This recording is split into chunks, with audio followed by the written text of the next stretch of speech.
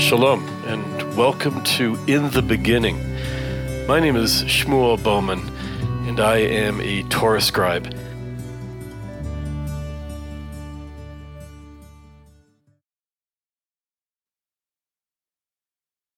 Today we read in synagogue the Torah portion of Lecha, Go forth, the commandment of God to Abraham, still known as Avram, to leave his native land. Genesis 12, verse 1. Vayomer Adonai el Avram, Lech lecha ma'artzecha, umimoladecha, umibeit avicha, el haaretz asher arecha, which means God said to Avram, go forth from your native land and from your father's house to the land I will show you. Abraham is known as the Hebrew, but what does the Hebrew mean? In the Hebrew language, he is Avraham HaIvri. Ivri, with the root word ayin vet resh, means ever, the person who crossed the line. Now, it might mean that Abraham literally crossed the line or the river and journeyed to a new land. But it also means something deeper. It means to take a stand in the truth. This is real wisdom. This is true leadership and role modeling.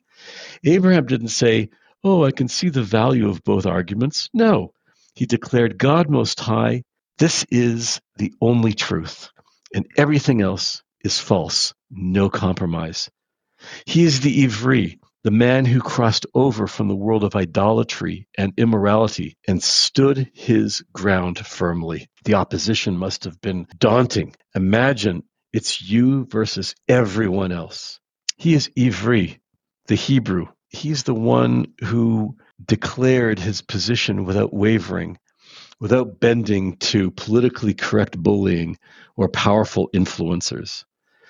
This is the first real leader in the Torah, and his Ivriness defines the concept of leadership and values.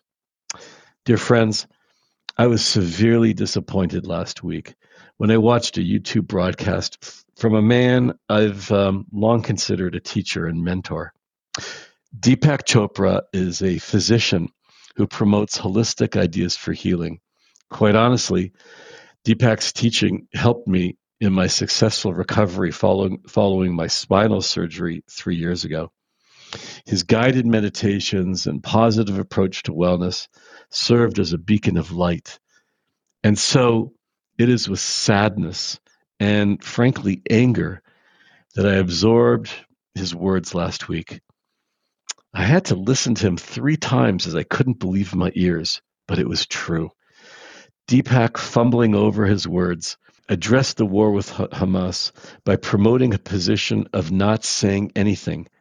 This man of peace couldn't bring his pious and self-righteous self to condemn the unjust actions of Hamas and offer words of comfort for Israelis who have suffered greatly since the Hamas atrocities of October the 7th. Let's listen to Deepak's words. And I want to start off by saying that if you're not a victim of the Holocaust, or you haven't suffered from anti-Semitism, and you're also not a victim of the injustice and violence and indignity and trauma that people from Gaza have experienced, then no matter what you say, no matter what I say,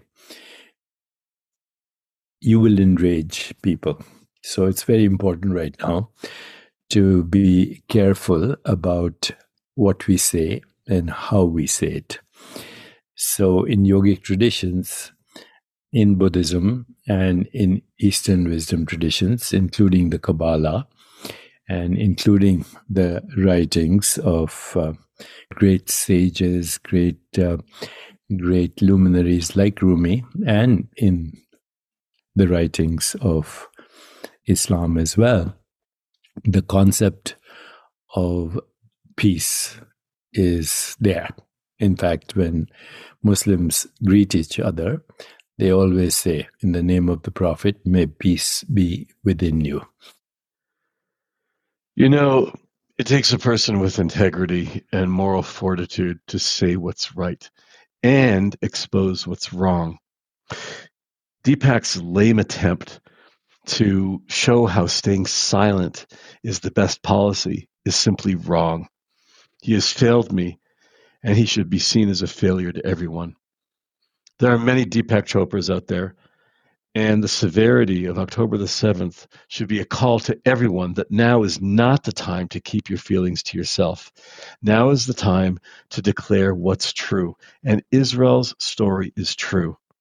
This is a time for all of us to be an Ivri. Good night from Israel.